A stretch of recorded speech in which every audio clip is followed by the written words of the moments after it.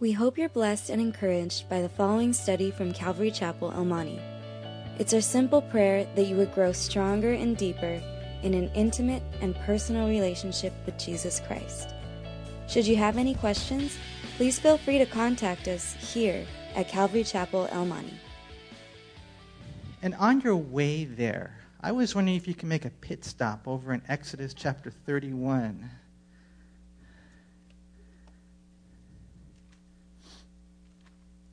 Exodus chapter 31. Look what it says in verse 1. Then the Lord spoke to Moses, saying, See, I have called by name Bezalel, the son of Uri, the son of Hur, of the tribe of Judah. And I have filled him with the Spirit of God and wisdom and understanding and knowledge and in all manner of workmanship, to design artistic works and to work in gold and silver and bronze and cutting jewels for setting and carving wood and to work in all manner of workmanship. And I indeed have appointed with him Oholiab, the son of Ahisamach of the tribe of Dan, and I have put wisdom in the hearts of all the gifted artisans, that they may make all that I have commanded you.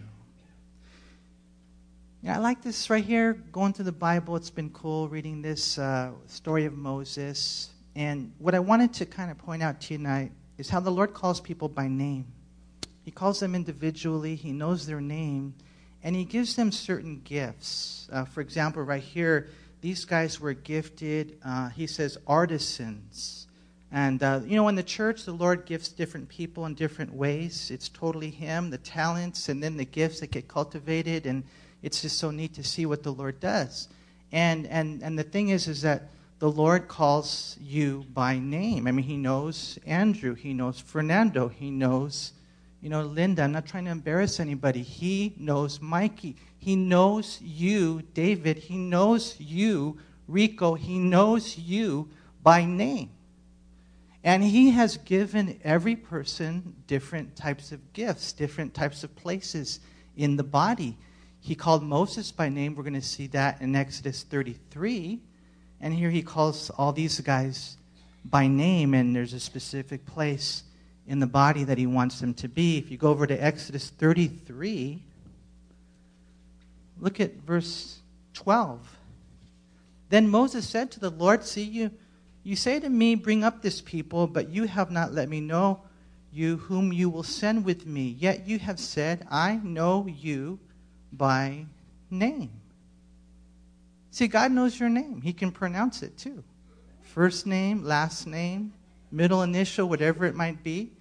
You see over in Exodus 33, look at verse 17. So the Lord said to Moses, I will also do this thing that you have spoken, for you have found grace in my sight, and I know you by name. Juan Pedro. See. I wish I knew all your names, but you guys got to know God does. God knows all the stars by name. He calls every single star by name. And if he knows all the stars by name, which he flung into the sky and not created in his image, don't you think he knows your name? And don't you think he knows where you belong? And don't you think you know the gifts that he himself has put within you? Then why is it that so frequently we find ourselves struggling with these types of things? We're not doing what we should do with the fervency in which we should do this. God has called you, and it's not a thing where we're competing with each other. I pray that spirit would just die. We are not competing. We are completing each other. And we're going to see that in our study in 1 Chronicles. And we've kind of already been touching on this. If you go back to chapter 26 of 1 Chronicles, the backdrop again, if you look at this, is King David. He's organizing the various positions of leadership and service in Israel. By the time Ezra writes this book, he's putting basically historical Davidic documents together, and what they're doing is they're restoring temple worship. They're bringing it back to where it should be. Organization for the nation of Jews returning from captivity. And that's why when you read this right here, you'll find Bible teachers will tell you that the emphasis is from a priestly perspective because of the fact that a priest wrote it, a priest who loved the Lord, and a priest who was trying to get the church, so to speak, back to where they belonged. And a priest who knew, and a man who knew that there must be structure, there must be organization, there must be the right people in the right places in order to do the right job. And the Lord will do that. Sometimes the Lord will shuffle things around. He say, no, they're not doing it. You're not doing what I'm calling you to do. I'm going to put someone else there. And God rearranges things, and God's going to make it better than it ever was. Because this is His church, and you are His people. Organization, putting the right people with the right heart in the right place is so important. And that's what David does here. And the thing about it is that he mentions all these names. And a lot of times we don't like to read all those names, specifically me. I don't like to read all those names. And I won't read all those names. But the Lord knows all those names. Look what it says in verse 1. It says, concerning the divisions of the gatekeepers, of the Korahites, Meshelemiah. That's a cool name, huh? Meshelemiah, the son of Corey. See, you guys didn't know Corey is in the Bible, right? Corey of the sons of Asaph. This is not the Asaph of the Psalms. This is a different Asaph, right? And the sons of Meshelemiah were Zechariah, the firstborn, Jediael, the second, Zebediah, the third, Jathniel, the fourth, Elam, the fifth, Jehohanan, the sixth, Eliahonai, the seventh. See, all these names. And can I ask you a question? Okay, one day when we're in heaven, who's going to get a bigger reward? David or Meshelemiah? And the answer is you don't know. You don't know. Now, typically, a lot of people will say, well, David's going to get a big reward because he did more. You know, he was like the king, and he killed Goliath, and, you know, he wrote all these psalms, and he did all these things. But you guys, you got to know this, according to 1 Corinthians 3 and 1 Corinthians chapter 4, that it's not based on how much work you do, because God can use a donkey. And I learned that in my own life. God can use a donkey. God can speak through a donkey.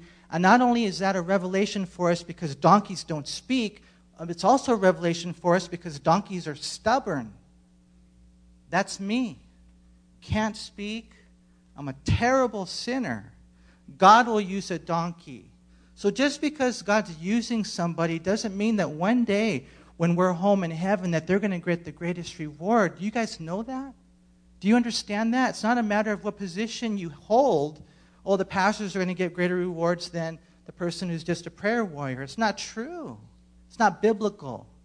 The ones that are going to get the greatest reward, according to 1 Corinthians chapter 4, are the ones who were the most faithful. Wherever God puts you, wherever God puts you, were you faithful there? And one day we're going to stand before the Lord, and I have no doubt in my mind that there's going to be, you know, these old ladies. That we're not going to be old in heaven, though, huh? You know, we see them now, and we think, well, you know, all they do is pray and pray and pray and pray and pray and pray. And one day they're going to be there with these crowns, rewards in heaven. So, you know, we go over these names here, and it's not because they're not significant. And I want you guys to know that. It's just a matter of God calling us by name and God putting gifts in us and then God putting us where we're supposed to be. And all that He asks is that we would be faithful wherever He puts us. But man, you got to be put somewhere. You got to be serving the Lord somewhere. Where are you serving the Lord? What gifts do you have that you're exercising for His glory? Have you ever thought about it? God put gifts in you, and God put callings and responsibilities in our life so that together we can function. And all He's asking is that you would be faithful where He placed you. These guys right here, you want to know what they were? If I could just put it this way, they were ushers. They were hushers. They're like, hey, you can't talk during worship. You're supposed to be worshiping during worship. And there's an usher, and he has to do that job. Or, you know, hey, you got a seat right here. You got 3 in your family. There's a room right here. Or they're gatekeepers, and they're watching the door to make sure that, you know, the bad guy doesn't come in. More to it, But notice in verse 1 it says, concerning the divisions of the gatekeepers of the Korahites. In the Old Testament, the gatekeeper was a Levite. We've seen that already in this. He's just talking about all the descendants of Levite having different places of responsibility there in the future temple, right? And he would be stationed at the gates, who kept watch over who and what came in and out of the God's grounds. They were also called watchmen. If you would look over at chapter 26, look at verse 16. It says, to Shupim and Hosa, the lot came out for the west gate with the Shaleketh gate on the ascending highway. Watchmen, opposite watchmen. So these are guys there at the gates. They're guards there at the doors. They're watchmen. They're ushers. They're stationed at all four gates, we're going to see. And, to me it's interesting. The expositor's commentary calls them temple guards. Not only were they in charge of security, so to speak. You know how you go to some churches? In some churches, they won't let you bring in a bag without checking it. Why? Because you might have something crazy in there, huh? You might have a bomb or something. And so, if I see a guy going in with a backpack, I'll usually say, hey, do you know him? And can you check out what's going on? We have to have that type of security. It's important. But also, not only is security in that sense, not only that type of temple guard, but these guys, it's interesting. Scholars tell us that they made sure that only those who were ready to serve and worship God could come to the temple and its associated building. It's kind of like, are you clean to come in? Are you here to worship? If you're not, don't come in. We're here to guard that door because this is God's sanctuary. And we know the Levitical law, and these are certain things you're supposed to be doing, certain things you're not supposed to be doing. Are you going to come in to bless the church? Are you going to come in to fleece the flock? Are you going to come in to seek the Lord? Are you going to come in and be in distraction? Are you here to serve the Lord? These guys, these temple guards, they had a heavy responsibility. You guys know how, you read the Old Testament, you see all these things. And, we don't do that necessarily here, but man, I pray that, that it wouldn't take the usher back there to check your heart when you come in. I pray you'd be your own gatekeeper. You check your heart before you come in.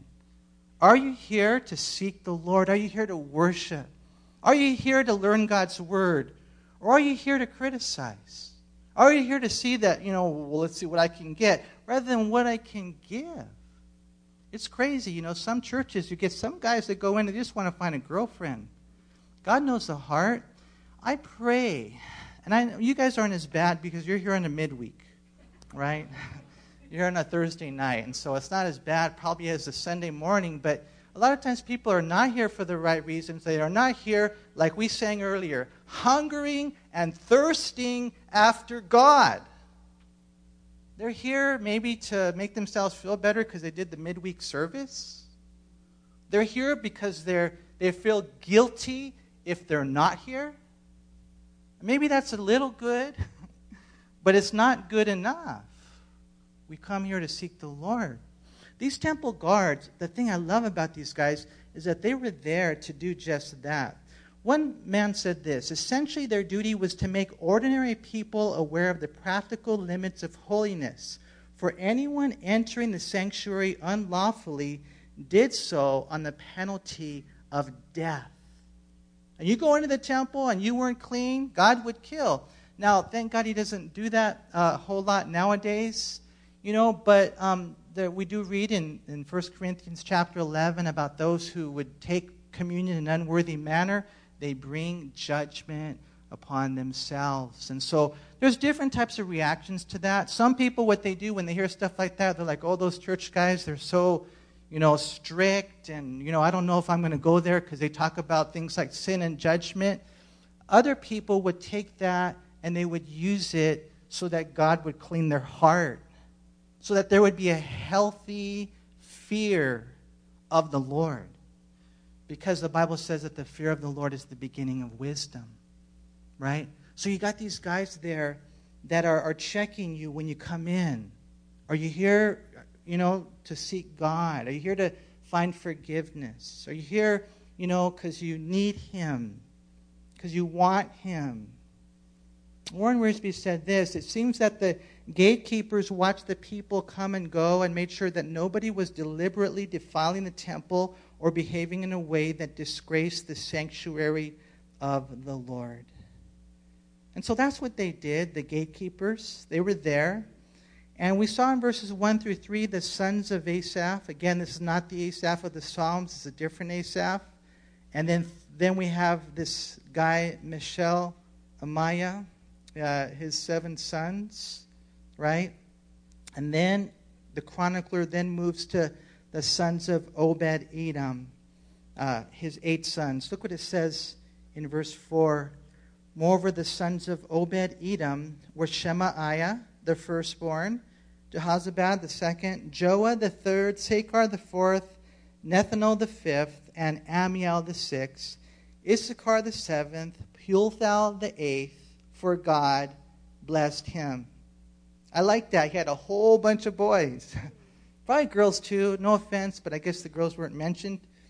But here you have 8 sons. And a lot of people nowadays will look at, man, you got so many kids. I feel sorry for you, right? No way. Not in God's kingdom. Man, the Lord blessed him with all these kids, right?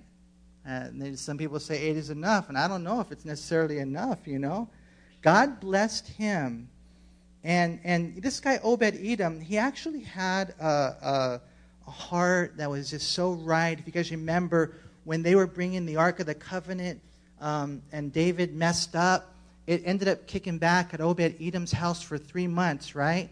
And we read in 2 Samuel chapter 6, verse 10 and 11, it says, so David would not move the ark of the Lord with him into the city of David, but David took it aside into the house of Obed-Edom the Gittite. The ark of the Lord remained in the house of Obed-Edom the Gittite 3 months, and the Lord blessed Obed-Edom and all his household. I want the Lord. I want the presence of the Lord. I want the Lord and the fullness of the presence of the Lord in my house. In my house. Some people will look at the church and say, take care of my teenager. And we got your teenager for, an hour and a half. Question is, what's going on when he's at home with you? Is your home filled with the presence of the Lord? That's what the Ark of the Covenant was all about. This, some people come to church and say, well, that's a holy building. And in one sense it is, because we're gathering together to seek the Lord. But I want you to know that your house can be a holy house. You go and you anoint your doorposts and lintels, and you take some oil if necessary, and you sprinkle it with blood, whatever it takes, and you put up scriptures on all the walls, and you play praise music through that stereo system that you have. And you welcome the presence of the Lord into your house, and he will bless your family. Because, we got him for an hour and a half, maybe a couple of times a week. The school has them for how long? What happens when they're at your house? Take advantage of that, because I've learned now my kids are not kids anymore. It flies.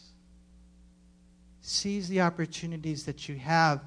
Obed-Edom was blessed because of the fact that he filled his house with the presence of God. And not only that, here's the thing. That Ark of the Covenant, it symbolized the presence of God. David tried carrying it up on the cart like the world did. And so I think it's not just a wall of the presence of God, but it's handling with care and holiness the things of the Lord. Right? The Ark of the Covenant needed to be handled with care. And so you guys, my encouragement, walk in holiness. Welcome the presence of God into your life. He will bless you. And look what we read next. Also to Shemaiah his son were sons born, who governed their father's houses because they were men of great ability. The sons of Shemaiah were Othni, Rephael, Obed, and Elzabadad, whose brothers Elihu and Semachiah were able men. All these were of the sons of Obed-Edom, they and their sons and their brethren, able men with strength for the work. 62 of Obed-Edom. And so, you start off with, Korah and his son, Meshelemiah, and the sons of Korah, the sons of Asaph. You get into these sons of his, the sons of Obed-Edom, and then the sons of Shemaiah. It says right there in verse 8, also to Shemaiah, his son, were born sons who governed their father's houses. Why? Because they were men of great ability. Now this is interesting. The word right here, it speaks of men who are strong. It's verse 6 calls them men of great ability. Verse 7 calls them able men. And verse 8 calls them able men with strength for the work. So these are not like weak guys. These are strong men. As a matter of fact, the Old King James uses the phrase mighty men of valor. The second Hebrew word used in that text is usually rendered army. And so in one sense, we could almost say like they were strong, mighty men of valor. They were like soldiers. They were like army men, right? And these were the ones that were the gatekeepers, strong leaders, strong soldiers, good guards. And how important this is for God's people. Now, in one sense, being an usher or a gatekeeper back then, perhaps some of the guys were saying that they were big and strong. Maybe it was in their genes physically. But for us here, I would say that it has to take place spiritually, right? How we need to be, like we saw earlier in verse 16, watchmen who are not weak. And the church can unfortunately suffer from some guys who won't share the word. Isaiah 56:10 talks about some watchmen, think about this, who are blind men. Now, I'll be honest with you guys. Sometimes I'm spending time with the Lord and I'm talking with the Lord and I'll say, Lord, I can't believe that you would allow me to be a leader. And a lot of you guys here are leaders. If you're a husband, you're a leader. And so people are following your lead, right? Well, what happens when the leader can't see? It's the blind leading the blind. That's why the leader, he can't be blind. The leader, he can't be deaf. The leader, he can't be mute. Isaiah 56:10 talks about leaders that are like dogs that can't bark. I thank God for my little dog. I mean, I really do. That little dog, he's got microscopic ears or whatever. I don't know if they came from a bat or something, but he can hear so good. And if I'm talking about the guys that were across the street. They were going to steal something from across the street. Homeboy Chip, he barked. So my wife gets over. She's like, what's going on? Next thing you know, we called the cops. Next thing you know, they're surrounding them. It's like a movie. We're watching the whole thing, right? And then the guys finally split, and you got guns pulled, and people getting arrested, and it was so exciting, right? But it all started with this little dog that was willing to bark. Some pastors are not willing to bark. They're not willing to warn. They're not strong. They're not watchmen. They have no courage. Now, I don't want to go to the other side because I've seen other guys out there that are terrible witnesses. Terrible. And all they want you to talk about is the lake of fire. And if you're not like that, I got a letter today from somebody like that. I don't know him. It was from some other state, and it's just some generic letter. But, we don't go to that extreme either, you guys. I thank God that you guys are balanced. That Calvary Chapel is a balanced ministry. We'll talk about sin. We'll talk about grace. We'll talk about hell. We'll talk about heaven. We have to have that balance. But when it's time, as we're going through the scriptures and God says, I want to warn these people because I love them so much, we got to make sure that we do just that. And we warn them with the word. Jeremiah talks about similar men who were not strong. He said, I set watchmen over you, saying, listen to the sound of the trumpet. But they said, we will not listen. Ezekiel 3, if you get a chance, read it later. Ezekiel 33. They talk about watchmen who were not, who were challenged. And basically God said, if you warn them, then your hands are clean. If you don't warn them, then their blood is on your hands. And it's a real heavy warning to us all. And so this is why, and I'm just going to say this, if you're going to answer the call to be a watchman for God, then you need to be strong. And you need to be able to have the strength and ability that only God can provide. Like the sons of Obed-Edom, the sons of his son Shemaiah, who the Bible says were mighty men of valor, of great strength and ability. They were army men, and they were strong soldiers for such a work. And in looking at this, what we find is God puts people in their places, men with that mission. It's so cool when God puts them there. And God will do that. Isaiah 62:6 is a beautiful verse. It says, I have set watchmen on your walls, O Jerusalem. They shall never hold their peace day or night. You who make mention of the Lord, do not keep silent. And so, different places in the temple, and they're just all so important. Look at verse 9. It says, and Meshelemiah had sons and brethren, 18 able men. And Hosa of the children of Merari had sons, Shimri the first. For though he was not the firstborn, his father made him the first. Hilkiah the second, Tabaliah the third, Zechariah the fourth. And all the sons and brethren of Hosa were 13. And so you see this right here, how God puts people where he wants them to be. And it's so important for us to know that. Like when I was, I guess you could say became a Christian, I would just follow the Lord one step at a time. When you read the book of Acts, that's all that the Lord really asked them to do is to follow them one step at a time. You might not know the whole journey. You might not know the entire calling of your life. And sometimes people get frustrated with that. But you don't have to. Just follow the Lord one step at a time. I remember my boss told me, he said, you only go as far as you fail. And when I heard that, it challenged me as a Christian. Now, he was speaking in a secular sense, but the Lord challenged me in a spiritual sense. He said to me, wherever I put you, I want you to do that with all of your heart. And as you're following the Lord one step at a time, you're not making it happen. God will open doors that no man can close. And thank God sometimes he closes doors that no man can open.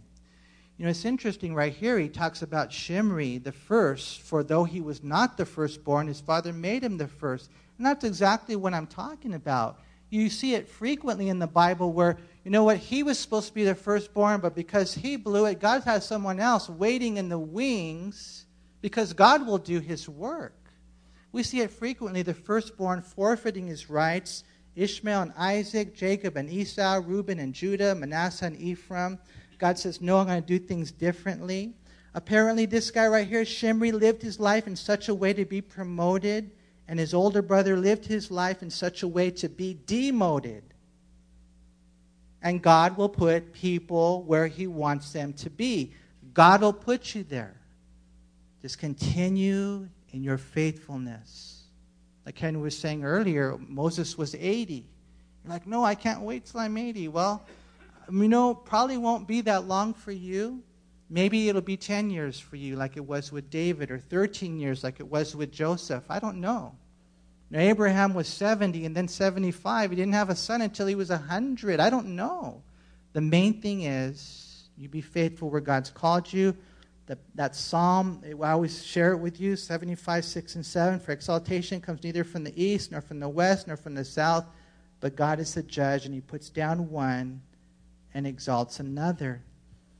And so we read in verse 12, among these were the divisions of the gatekeepers, among the chief men having duties, just like their brethren, to serve in the house of the Lord. Now again, some might say a gatekeeper is being insignificant, right?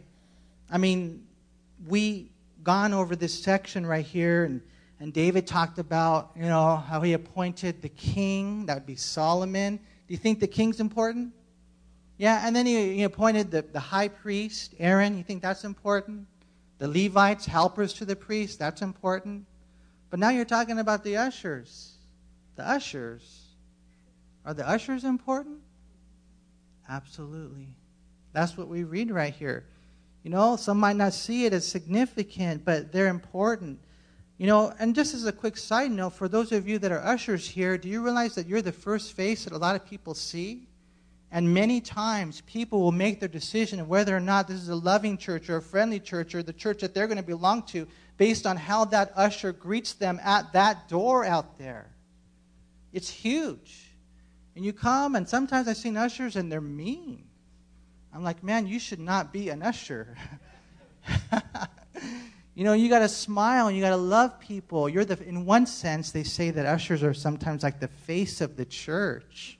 And I would say, well, that would also include singers and pastors and teachers. But you know what I'm saying? What a huge place those ushers are. They're guards, they're security guys. And not only that, when you look at this right here, what you find is that they're watchmen. And so, you have, different types of people. We've got the leaders, the priests. They're important with a variety of responsibility. But now you have the ushers, the doorkeepers, the gatekeepers, and you're wondering, well, is that important? And, of course, we read in verse 12, it basically says, yes, that these are, look, it says, verse 12, among these were the divisions of the gatekeepers among the chief men. The chief men, having duties just like their brethren, to serve in the house of the Lord. I mean, they're chief men, they're just like their brothers, just like those priests, just like those pastors. Let me tell you something. Being a gatekeeper or a doorkeeper or an usher, so to speak, that's just as much of an awesome place to be in serving the Lord, for there you are stationed by the Lord, in the house of the Lord, for the Lord, and the people of the Lord. And I love what it says in Psalm 84, verse 10. It says, for a day in your courts is better than 1,000 elsewhere. I would rather be a doorkeeper in the house of my God than dwell in the tents of wickedness. You should go home and listen to that song, huh? Better is one day in your courts than 1,000 elsewhere, right? One guy said this, all tasks, whether mundane or specialized, religious or lay, have value in the eyes of God. The distinction between the sacred and secular disappears. And then you go, and where do you work at? I'm just curious, where do you work at? I was talking to Matthew today, and I forgot who else was there. I think Peter and Sergio and these different guys, and I know they know this, but just those reminders, man, that where you are stationed in your school and your job places, don't you know how important that is? And it's not secular. You want to know why it's not secular? It's sacred because you're there. And I can tell you stories of how the Lord used Fernando to bring a coworker and, of course, others to Christ. And I remember when I used to work at Vaughn's, and they thought I was like this crazy, preacher guy. And when I left, they called it the Last Supper. I remember that they did that. I don't know why, But I just scattering seeds and just telling people about Jesus all the time. And sometimes you see the fruit right away, but other times you don't see it until years later. And I remember going places in Christian bookstores and seeing people that I used to work with, realizing that those seeds found a home. That's sacred. Where you are is sacred. And sometimes people say, well, I want to go work at the church. I want to be a pastor. And if that's the calling in your life, praise God. But sometimes I wish that I could go out where you are. I would love to be among all those high school kids, even though they're knuckleheads, right? I would love to be there and just shine and try to tell them about Jesus. The grass is always greener on the other side of the fence, huh? Be careful. Follow the Lord and make that place a sacred place. Right here he's talking about these ushers, and he's saying they're serving in the house of the Lord just like the rest of the guys are, right? Because that's where God put them. Look at verse 13. It says, and they cast lots for each gate, the small as well as the great, according to their father's house. The lot for the east gate fell to Shelemiah. Then they cast lots for his son Zechariah, a wise counselor, and his lot came out for the north gate. To Obed-Edom, the south gate. See, you guys know South Gate was there even back then, right? And to his sons, the storehouse. To Shupim and Hosa, the lot came out for the west gate, with the Sheleketh gate on the ascending highway, watchmen opposite watchmen. What is that? What is going on there? The Lord is deciding not only what position they're going to have, I want you to be a gatekeeper, but he's deciding where they will be stationed. You see? Why? Because Proverbs 16:33 says that every time you play Yahtzee, God's the one that determines who wins, right? He controls those dice. He controls the lots. He's making the decisions. He's got his plans all over your life. All over your life. The timing, the place, the position.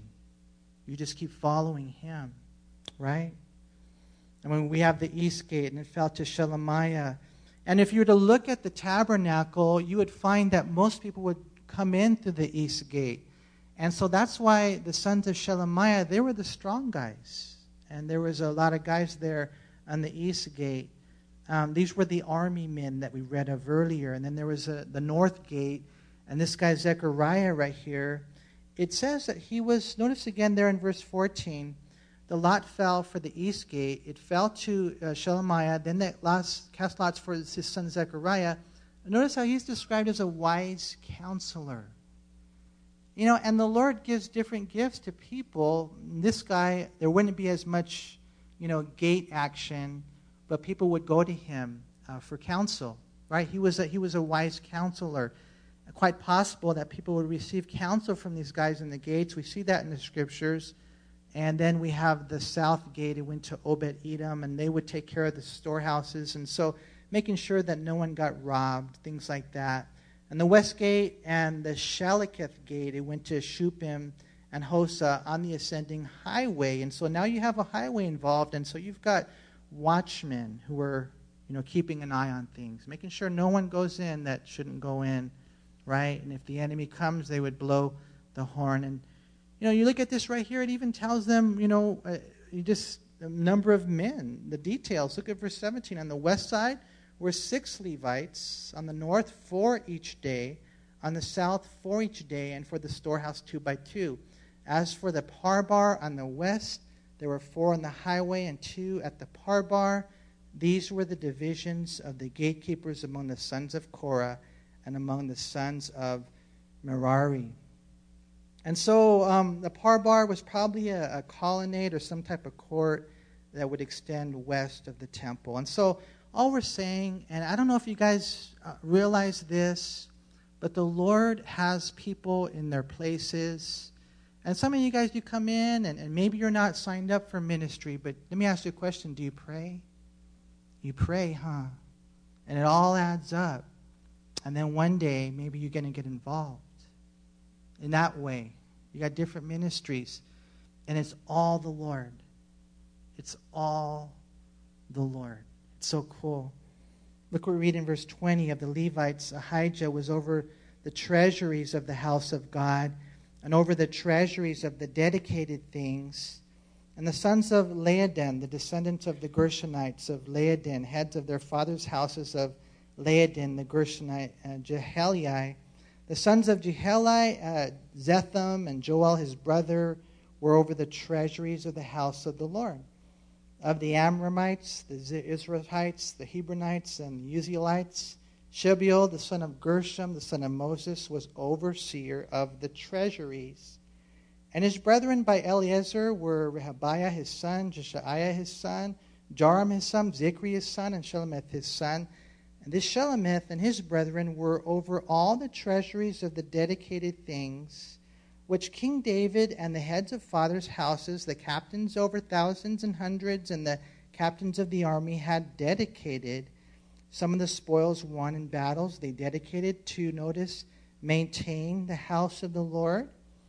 And all that Samuel the seer, even Saul, the son of Kish, Abner, the son of Ner, and Joab, the son of Zeruiah, had dedicated, every dedicated thing was under the hand of Shelemith and his brethren. And all it is, before David dies, is he's organizing things the way they should be. And he's talking about gatekeepers. Here he's talking about treasurers. He's also talking about those that would give to the house of the Lord. And so it's cool reading this right here. These are treasures that are dedicated. Gold that was given to God. Silver that was set apart for spiritual purposes. And again, you need all this, huh? It's all part of a church. It's all part of a work of God, right? You need treasurers. What an important place to be. To have a treasurer. Not only is it require somebody who's good at math. Anybody here good at math? A couple of you are. I'm going to talk to you afterwards, if that's okay. Not only do you have to be good at math, but you have to be so trustworthy. You have to be so trustworthy, and you're going to see what everybody gives. And you go, wow, look at those people over there. They give a lot of money. And then you start being real nice to them, right? All those people over here, they don't really give a lot. And then, it takes someone to check our heart. That's why pastors, we don't see what you guys give. But even those who do, we're real careful about those guys. Because we want to make sure that would never, ever change the way that they would treat anyone or see anyone. It has to be somebody that would be trustworthy. Because how many times have you heard in churches where guys, they steal from the church? A lot of times. You hear that many times, and it's crazy. Billy Graham said 3 things will bring a man down: pride, women, and money. And let's just say the offerings are there, and next thing you know, they feel like, oh, I deserve more.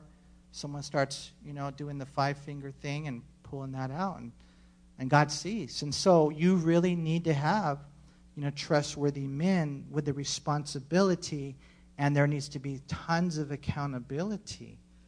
We have many individuals that are named here in our passage, and in the responsibility of the finances, it says right there in verse 27 that they were given to maintain the house of the Lord. Now that word translated maintain right there, it means to repair partially, but it primarily means to make strong. And I thought that was really cool. If you have an old King James, you may have noticed that the word gatekeeper was translated porter. Did any of you guys see that? Any of you here have an old King James? And so the usher is cleaning. Just so much responsibility. But here with the finances, those finances are really supposed to use as an investment to make the church strong. That's the agenda. That's our desire, right? And we need trustworthy treasurers, people with vision. We also need people who are dedicated to God to such a point that they would dedicate things to God. And we don't talk about this a lot, but, just if you want to get blessed, you give to God. If I was you, I would give to Him off the top. Don't wait and see if you have enough money. Because you don't want to know what happens if you wait and see if you have enough money? You're not going to have enough money. If you wait and see if you have enough money and then you give to God the leftovers, how can God bless you? We're going to see later in chapter 29 of this book that David led the way in giving. Pastors should be giving. Leaders should be giving.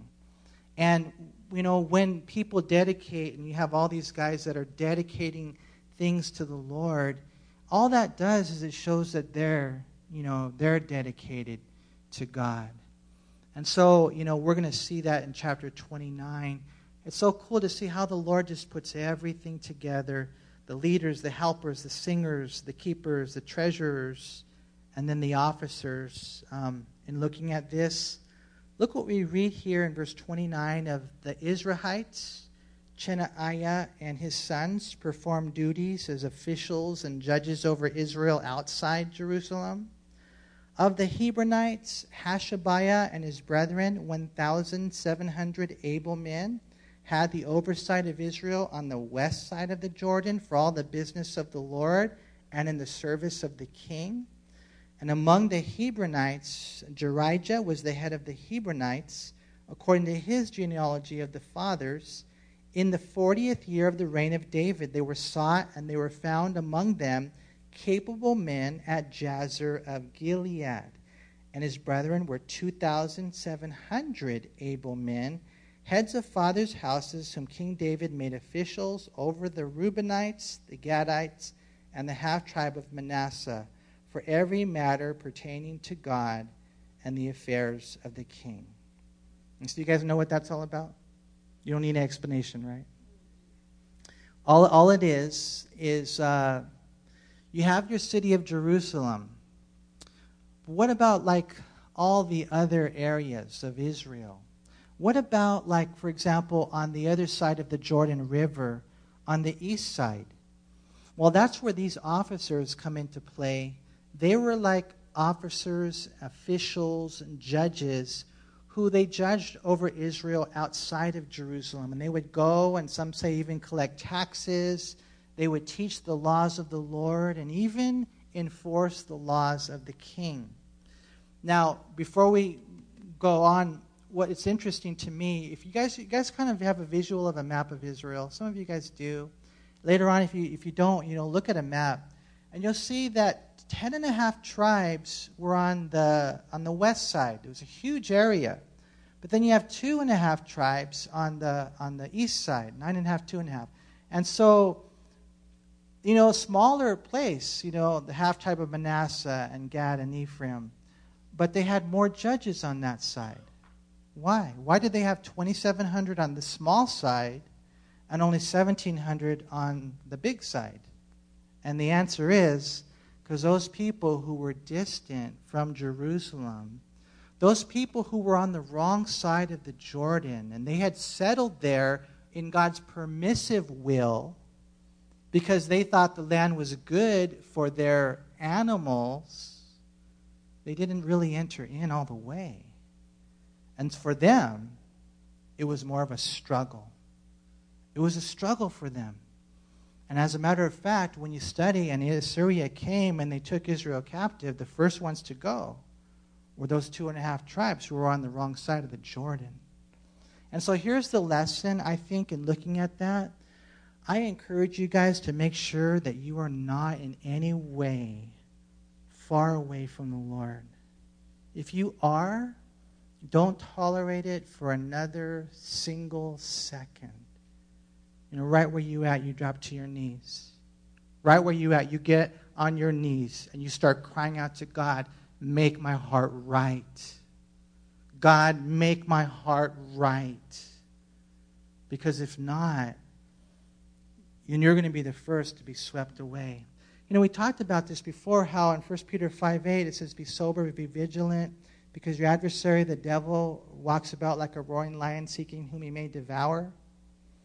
And we talked about how what the lions do is they watch, the herds. And, not that they're going to be looking for the strongest one to take down necessarily. What they're going to be looking for is the one who's straggling behind, the one who's weak, the one who's an easy prey. And that's what happened with these 2.5 tribes on the wrong side. And so, I just really encourage you guys to know the love of God and to know the fact that the Bible says in James chapter 4, verse 8, that if you draw near to God, He will draw near to you. You don't have to be far or distant or on the wrong side of the Jordan. Okay? Come back over. Right here, right now. Right here to where you belong. The next chapter, and I know there's a big groan. Okay, no. The next chapter, we're not going to read all the names, but aren't you guys blessed that I read all the names in the previous chapter? I didn't pronounce any of them right. But now you have names for your kids, right? The next chapter is just the military divisions. Look what it says in verse 1. And the children of Israel, according to their number, the heads of fathers' houses, the captains of thousands and hundreds, and their officers, they served the king in every matter of the military divisions. These divisions came in and went out month by month throughout all the month of the year, each division having 24,000. And so you have different divisions, 24,000. They served 1 month out of the year. How many of you guys would like to have a job like that, just out of curiosity? That would be really nice, huh? Well, that's where these guys were, 24,000, 12 teams, 288,000. It's really cool to look at this, how this all worked out. And, in looking at this, we have Benaiah, who's mentioned here in verse 6. This guy, if you have a chance later, read about him in 2 Samuel 23, 20 through 21. How this guy killed a lion in a pit on a snowy day. Basically the worst enemy under the worst circumstances, and he won. So these are soldiers. These are mighty men of God. And did you guys know that you're soldiers? 2 Timothy chapter 2 says that we are soldiers. And he says, soldiers endure hardships for the Lord Jesus Christ. We have to make sure that we endure these hardships so we can please him who enlisted us as a soldier. In verses 16 through 22, we have the tribal leaders over all the different tribes. And again, all it is, and I think to me the message is structure, although God does know all these guys by name, right? And then in verses 25 through 31, we have the king's officers, managers, and representatives. Look what it says right there in verse 25. And Asmaveth, the son of Adiel, was over the king's treasuries. And Jehonathan, the son of Uzziah, was over the storehouses in the field, in the cities, in the villages, and in the fortresses. Ezri, the son of Chelub, was over those who did work of the field for tilling the ground. And Shimei, the Ramathite, was over the vineyards. And Zabdi, the Shifmite, was over the produce of the vineyards for the supply of wine.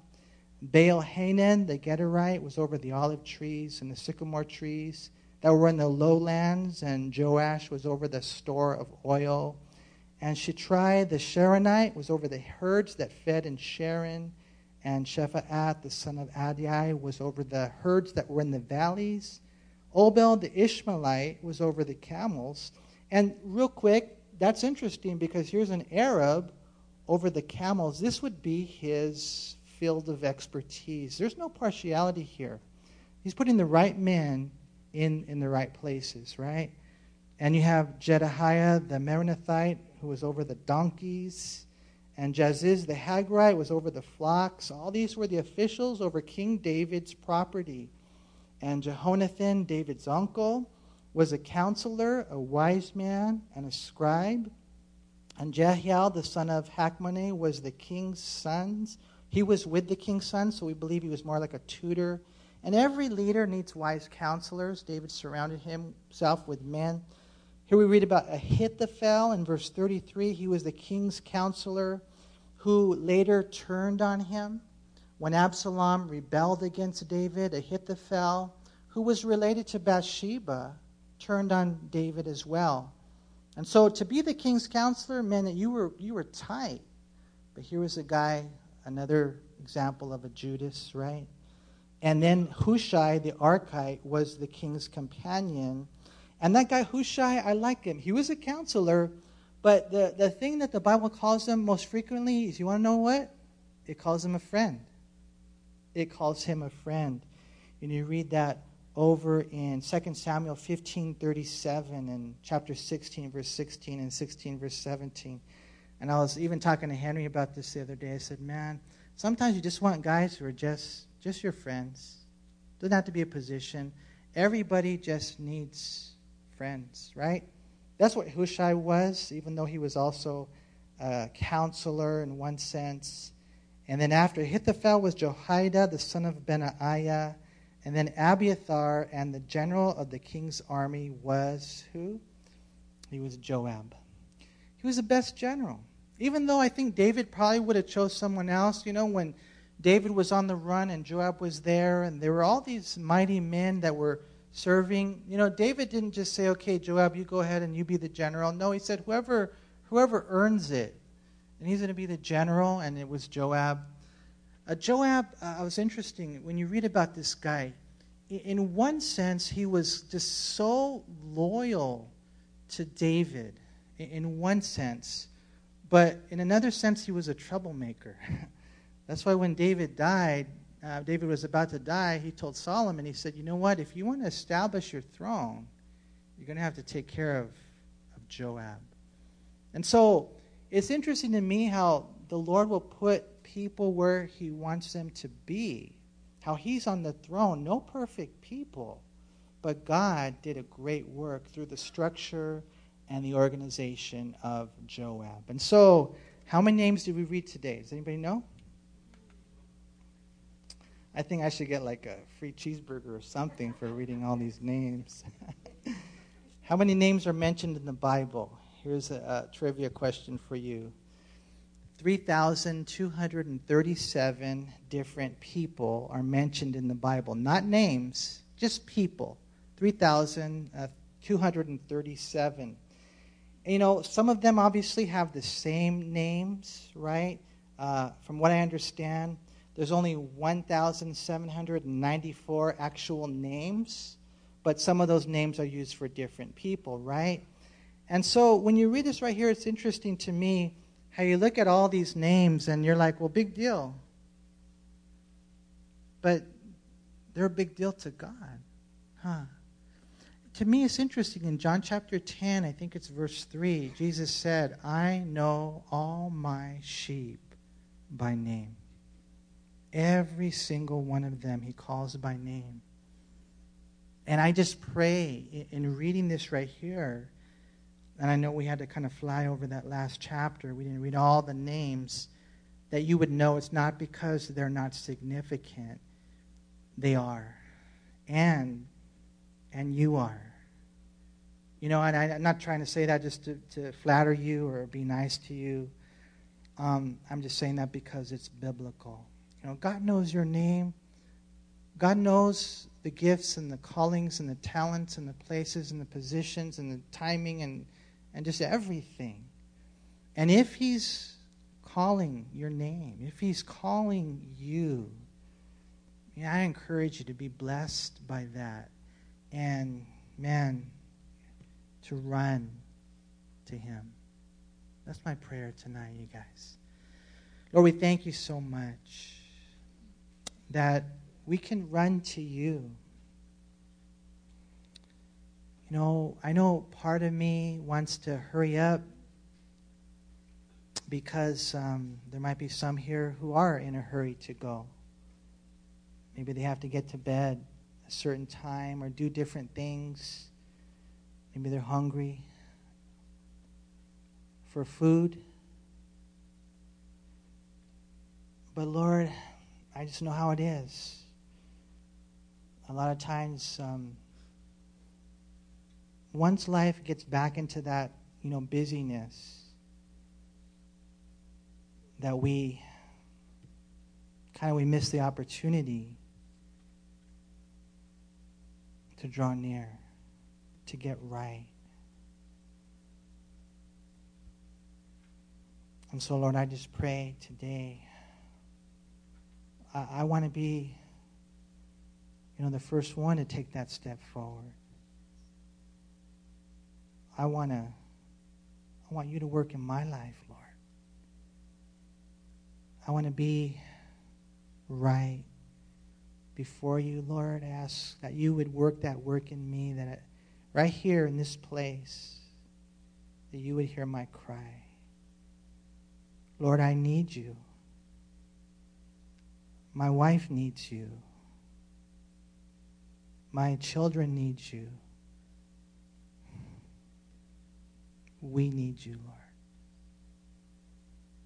We need what only you can do, Lord, to touch lives. And I just pray that as you look upon us, Lord, and your word talks about how your eyes scan to and fro throughout the whole earth, Your word talks about how you search with scrutiny and you gaze upon the hearts and you see everything that we're struggling with.